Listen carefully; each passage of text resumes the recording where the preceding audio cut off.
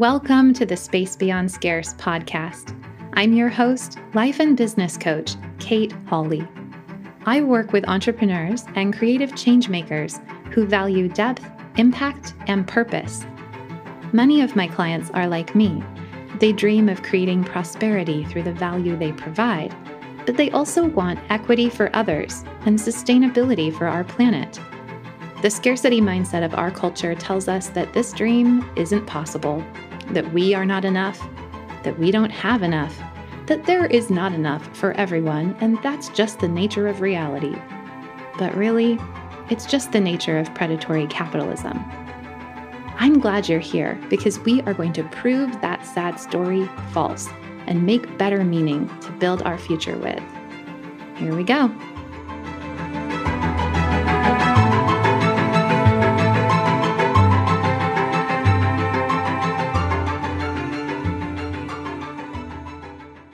Hey everyone, welcome back to the Space Beyond Scarce podcast. Today, I'm going to talk a little bit about some recent things that have been happening in what you might call the political landscape here in the United States. In particular, I want to talk about how the narrative of zero-sum thinking is being used in a lot of cases very intentionally to manipulate people. So you might remember from way back in, I think, episode 1, we talked a little bit about what is zero-sum thinking. Zero-sum thinking is the essence of scarcity mindset. It's the belief that for some people to have what they need or what they want, other people will not be able to have what they need, right? There's a game in which there has to be a winning team and a losing team, or a winner and a bunch of losers. And of course, there are some specific games that work that way. But life itself is not fundamentally a zero-sum game. However, we are often taught that it is, and a lot of political setups have been strategically spun to make it seem as if we are living in a zero-sum circumstance. And this is, of course, very convenient for the ruling class, the owning class, and anybody who wants to rise to power in a fascist or authoritarian way. Inciting zero-sum thinking is a classic move from the playbook of how to be a fascist that has been used throughout history.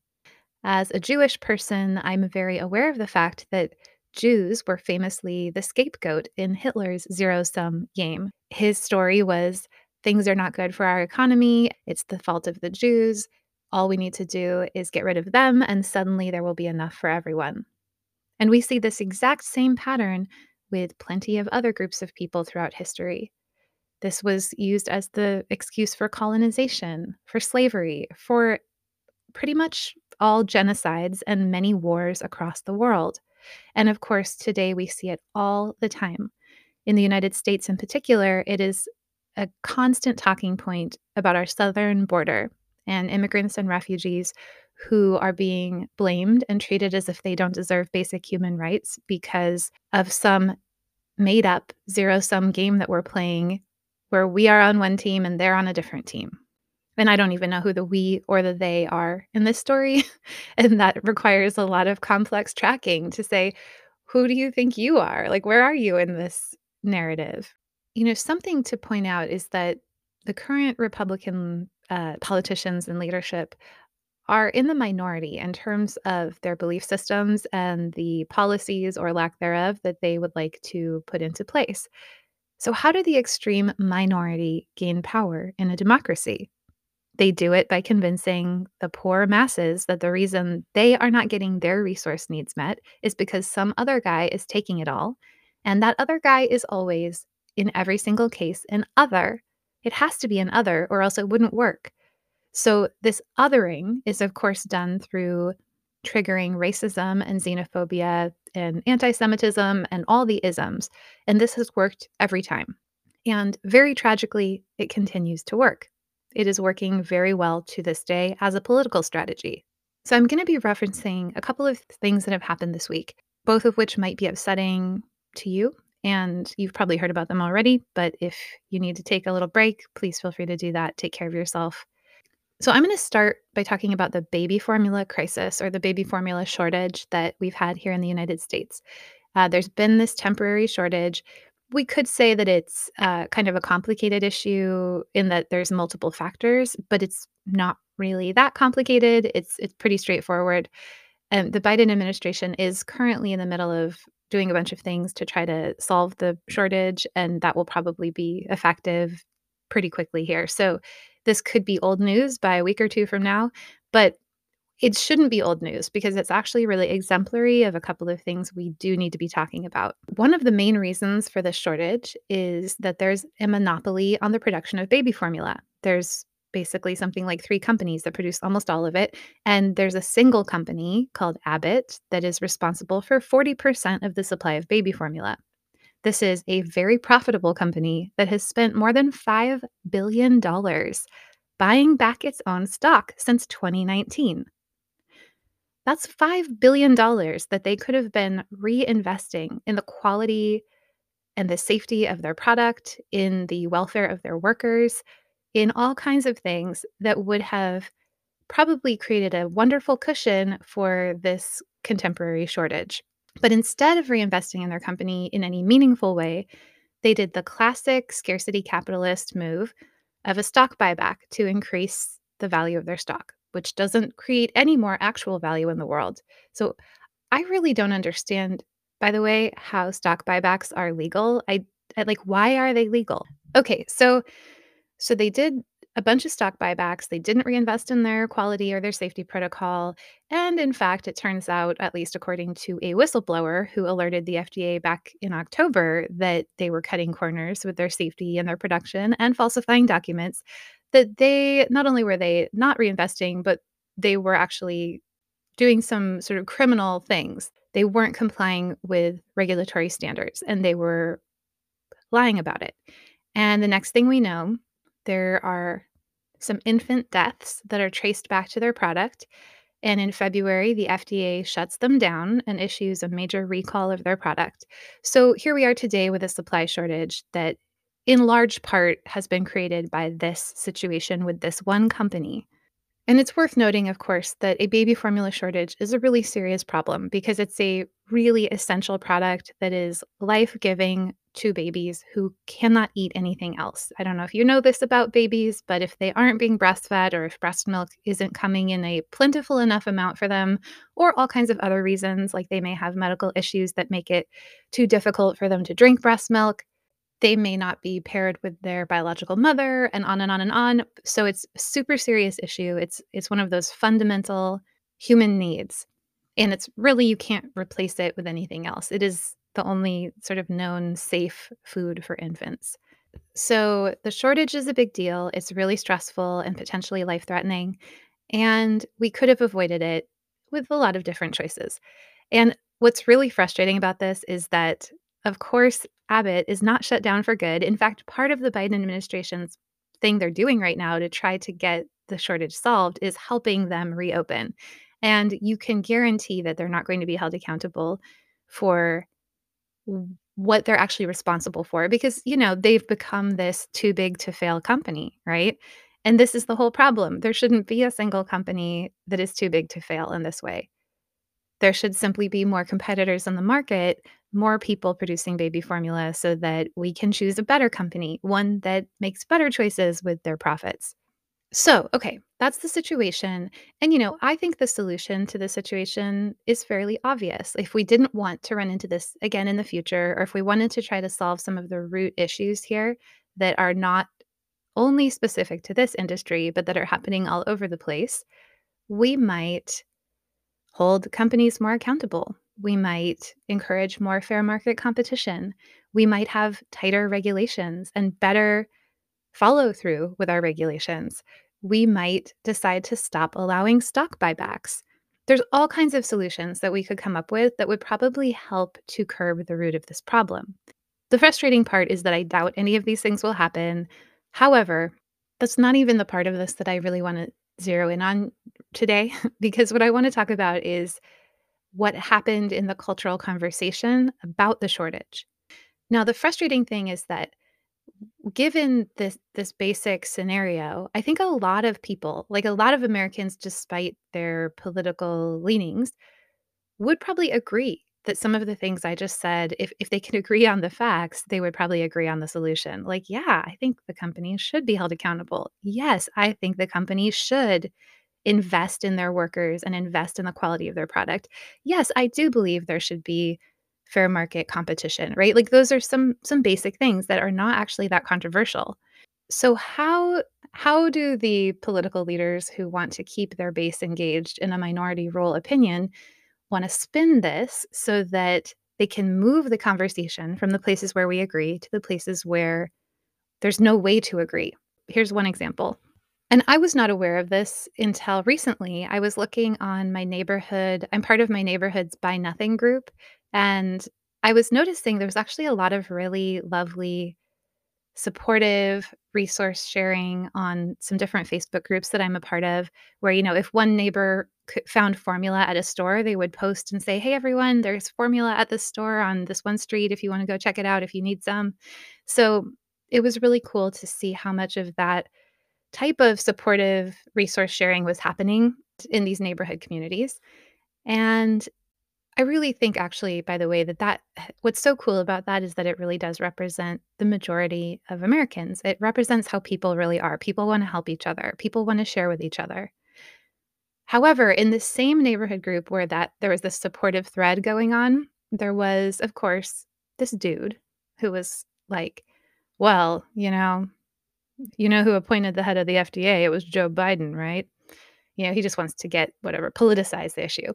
And, I'm like, "Hey, you wanna politicize an issue? Fine, I'll throw down with you." So I get into that thread. I know, I shouldn't have engaged, but I was like, and I wasn't trying to be argumentative. I had a moment where I was like, "Maybe he really doesn't understand."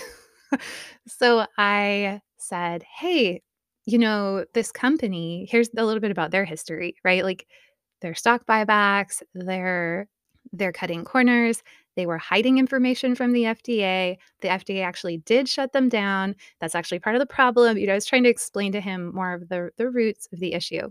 And I knew that I was probably just going to be engaging someone who could not or would not engage with me in a rational debate. And he didn't. He actually didn't respond at all. I was like, okay, he didn't respond, whatever. I don't need to get into that with him. I didn't know if that would actually go any further, but then this other guy, another neighbor, a dude, chimes in.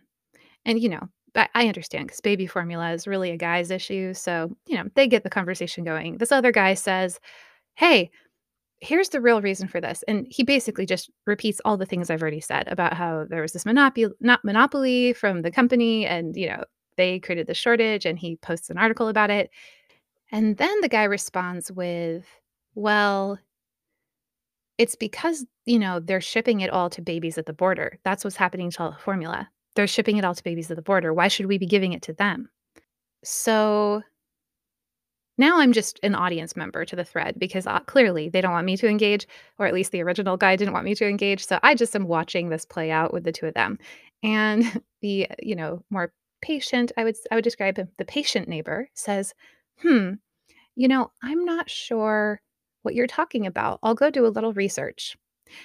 Rather than just saying, "Wow, that sounds really racist," or, he's like, "I'll go do a little research." He comes back, he's looked at Snopes, right? Snopes is like a pretty great, fact-checking website where you can find out if something's true or not, and there's a lot of common misconceptions that they will do pretty in-depth investigation into. So he posts his findings on Snopes, and what I love about Snopes is that they don't put things into a false binary, like, they don't just say, "Well, it's true or it's false."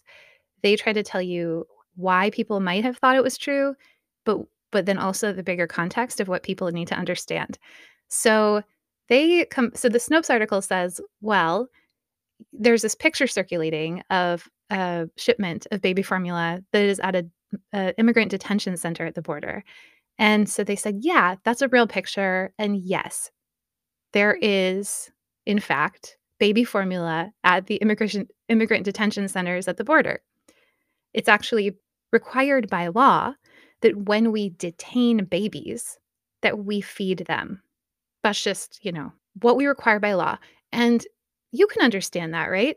You can understand how that is a baseline of humanity. Just baseline of humanity that if you're going to detain a baby, that you also feed it. So the article says that and then also says, but the shortage is not being created because the babies at the border are drinking so much formula. The shortage is being created because of this monopoly on the production of baby formula and yada yada. And, they mention the complexity of the situation. And so, this patient neighbor posts this Snopes article, and the other guy comes back and he says, but why do their babies get it and ours don't? Why should their babies get this formula and ours don't? Right? So you can hear the zero sum thinking in the way he's thinking about this, the way he's been trained and told to think about this. This is the narrative that he has received from right wing politicians and pundits and leaders. They are trying to move the conversation into a zero sum situation rather than say, how do we solve the problem? They are saying, who do we blame for the problem? Who can we blame and point to and other?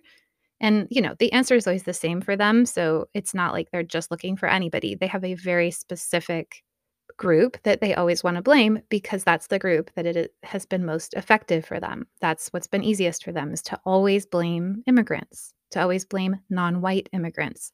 So there's something about this guy's logic that's really hard to unpack then because it's like he's stuck in an imaginary game where he's not trying to be cruel. He doesn't think he's trying to be cruel. He doesn't even think he's racist and xenophobic. He's thinking, but we are here, this is our country, and we don't even have enough baby formula for us, and now they're giving it to them, and they don't they're crashing the party and taking up all the baby formula. That's how he's thinking of it. He's not thinking it all the way through to what he really means, which is like, so you want us to not feed babies that we are detaining at the border. So the frustrating part of this whole kind of thread, this comment thread, is that this guy was completely refusing to look at the root problem of the resource issue. He's totally fixated on this surface zero sum scarcity. He doesn't even care how the problem got there. He cares that now that there is this shortage, that those babies are getting a resource that other babies may not. And even though it isn't actually at the expense of other babies, right? That's not the real situation. It's just such an easy, low hanging fruit of the human brain to try to trigger that response, to try to trigger, like, they're getting something you're not getting, they're getting something at your expense. And because it's so effective, this zero sum triggering, again, it's been used time and time again by fascist politicians. So, to recap, zero sum thinking is a tool of fascism. It is being used on purpose. It is a story that is told to us to trigger scarcity reactions. It is always paired with racism and xenophobia because you have to believe there's an other in order to believe that there's a zero sum game. If there aren't two teams, there can't be a zero sum game. So you have to believe in the division and reinforce the division. And then it becomes easier for people like that guy to believe that they aren't being racist and xenophobic. They think they're simply looking at the resource reality. They think they're asking a very rational question, which is, why should my baby go without food and their baby gets food? But implied inside of that is, of course, a whole host of racist and xenophobic ideas, like me and my baby are more entitled to be alive than they are. And this leads us to another very difficult thing that has occurred in this last week. So I'm recording this on Tuesday. Just this past Saturday, there was a mass shooting in Buffalo, New York. That was an act of domestic terrorism. It was an act of white supremacist neo-Nazism. It was an act that some people are even referring to as a lynching. And you probably know what I'm talking about, and if you don't know, you can read the basics. I'll give you a couple of links to get caught up. Basically, an 18-year-old, a tragically misguided teenager, wrote 180 pages of racist garbage to try to give purpose to his psychopathic rampage. And he cited as part of his motivation the Great Replacement Theory, which is I'll also link a little bit. There's a great Guardian article that talks a little bit about the history of this and then really compiles all of the contemporary Republican leaders who have been using the Great Replacement Theory and normalizing it and making it mainstream again, including, of course, Tucker Carlson, who has talked about it a number of times and who is very mainstream, unfortunately. He has a huge following, and what he says really changes the culture. It really helps set the narrative. And the crux of this idea of this replacement theory is that, I mean, it sounds like there's kind of some different versions of it, and there's an element of conspiracy theory to it where it's like the Democrats or the Jews or some collection of Democrats and Jews are all trying to bring as many immigrants across the border as they can so that we can make sure that we're replacing this mythic white race, like as if there are some people that are this pure white race, which is kind of absurd anyway. But so we're going to replace this mythic pure white race with all these like mixed race children or what have you. And the with the ultimate aim that they're all going to vote Democrat, because why would they vote Republican? Now, you have to question when they want to insist that they're not the party of racism, but then they don't believe that a person of color would ever vote for them. You have to question, why is that? But anyway, obviously, that's not what's happening. There is not a conspiracy. And this is clearly more of the same zero sum xenophobic racism that is a tool of fascism. And politically, it's a real piece of work because it accomplishes several fascist aims in one go, right? It creates an other.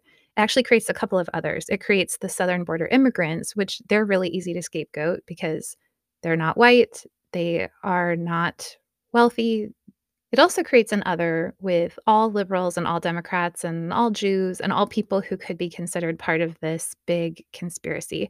And even when those people have really good, rational reasons for why they're doing the things they're doing, you can ignore those reasons because it's all part of this evil conspiracy, right? And it also delegitimizes our democracy. So it builds in a political excuse for why democracy itself is no longer valid, because they're essentially saying that Democrats are bussing people in to vote for them. So there's no vote that could be legitimate. So by throwing doubt into the legitimacy of our voting system and of democracy, it creates an excuse for why extremist Republicans are maintaining power, despite the fact that they represent a minority of Americans. And this is exactly how fascism happens. I think my point here is that I want to make it really clear that zero sum thinking is a tool of manipulation. It's a narrative that we have been told over and over and over again to keep power where it is. And it's an oppressive mindset. It's an oppressive way of thinking. It is creating harm. And it's really important that we work to dismantle zero sum thinking. And I want to say that with a caveat that I don't want you to feel shame or guilt or something like that if you find yourself having zero sum thinking, because I do think it's perfectly normal to feel that way sometimes. And in addition to probably being a little bit how our brain works, it's also deeply conditioned. So we all have zero sum thinking at times. So I would encourage you, if you want to liberate your brain from this trap, notice when you're believing that someone else's gain is your loss. Notice when you're believing that you cannot gain for yourself because it might hurt somebody else. Notice when you're being pulled into the false binary of us versus them, or winners versus losers, or this side and that side, right? And whenever I can find myself thinking in the way of a false binary, a question I always like to ask myself is, what is the third way? Or I also like to ask myself, what is the win-win solution? It's amazing what that question can unlock. When you ask, what is the win-win solution or what is the third way? I always find myself having a new idea about how to solve a problem that doesn't compromise the essential purpose for anybody. And even though I know we may be a long way from integrating win-win solutions into our political landscape here in the States, and that's a little sad. I hope we will do more of it. I used to believe we would, and the last few years have been really difficult because there's been so much intentional binary narrative and zero sum narrative and division, and I feel that division acutely even with certain family members we have who have ended up on the other side of it, and it's really hard to not fall into the binary, but it's worth trying, And it's worth noticing when my brain wants to repeat those tools of fascism. So it's a little bit like I guess what I'm gonna suggest for now is that at the very least, we can work on trying to uproot the fascist thinking that we've been conditioned with and to start noticing it and just calling it for what it is, you know? Just that's what that is. It's not complicated. It's not more complicated than you understand. You do understand it. Okay, I covered a lot of different kind of big subjects today. If you have any thoughts or questions that you want to add to this conversation, I want to invite you to reach out. You can email me at kate@kateholly.com. As always, I'll put some links in the show notes so that you can see where I got some of my research. You can read up on things. You can sign up for my mailing list and other good stuff. That's it for today. Take a deep breath. Take good care of yourself. I'll be back with you next week. Thanks for listening to today's episode of The Space Beyond Scarce. If you enjoyed this episode, please go over to Apple iTunes or wherever you get your podcasts and leave us a 5-star rating and review. It really helps out a new podcaster. Thank you.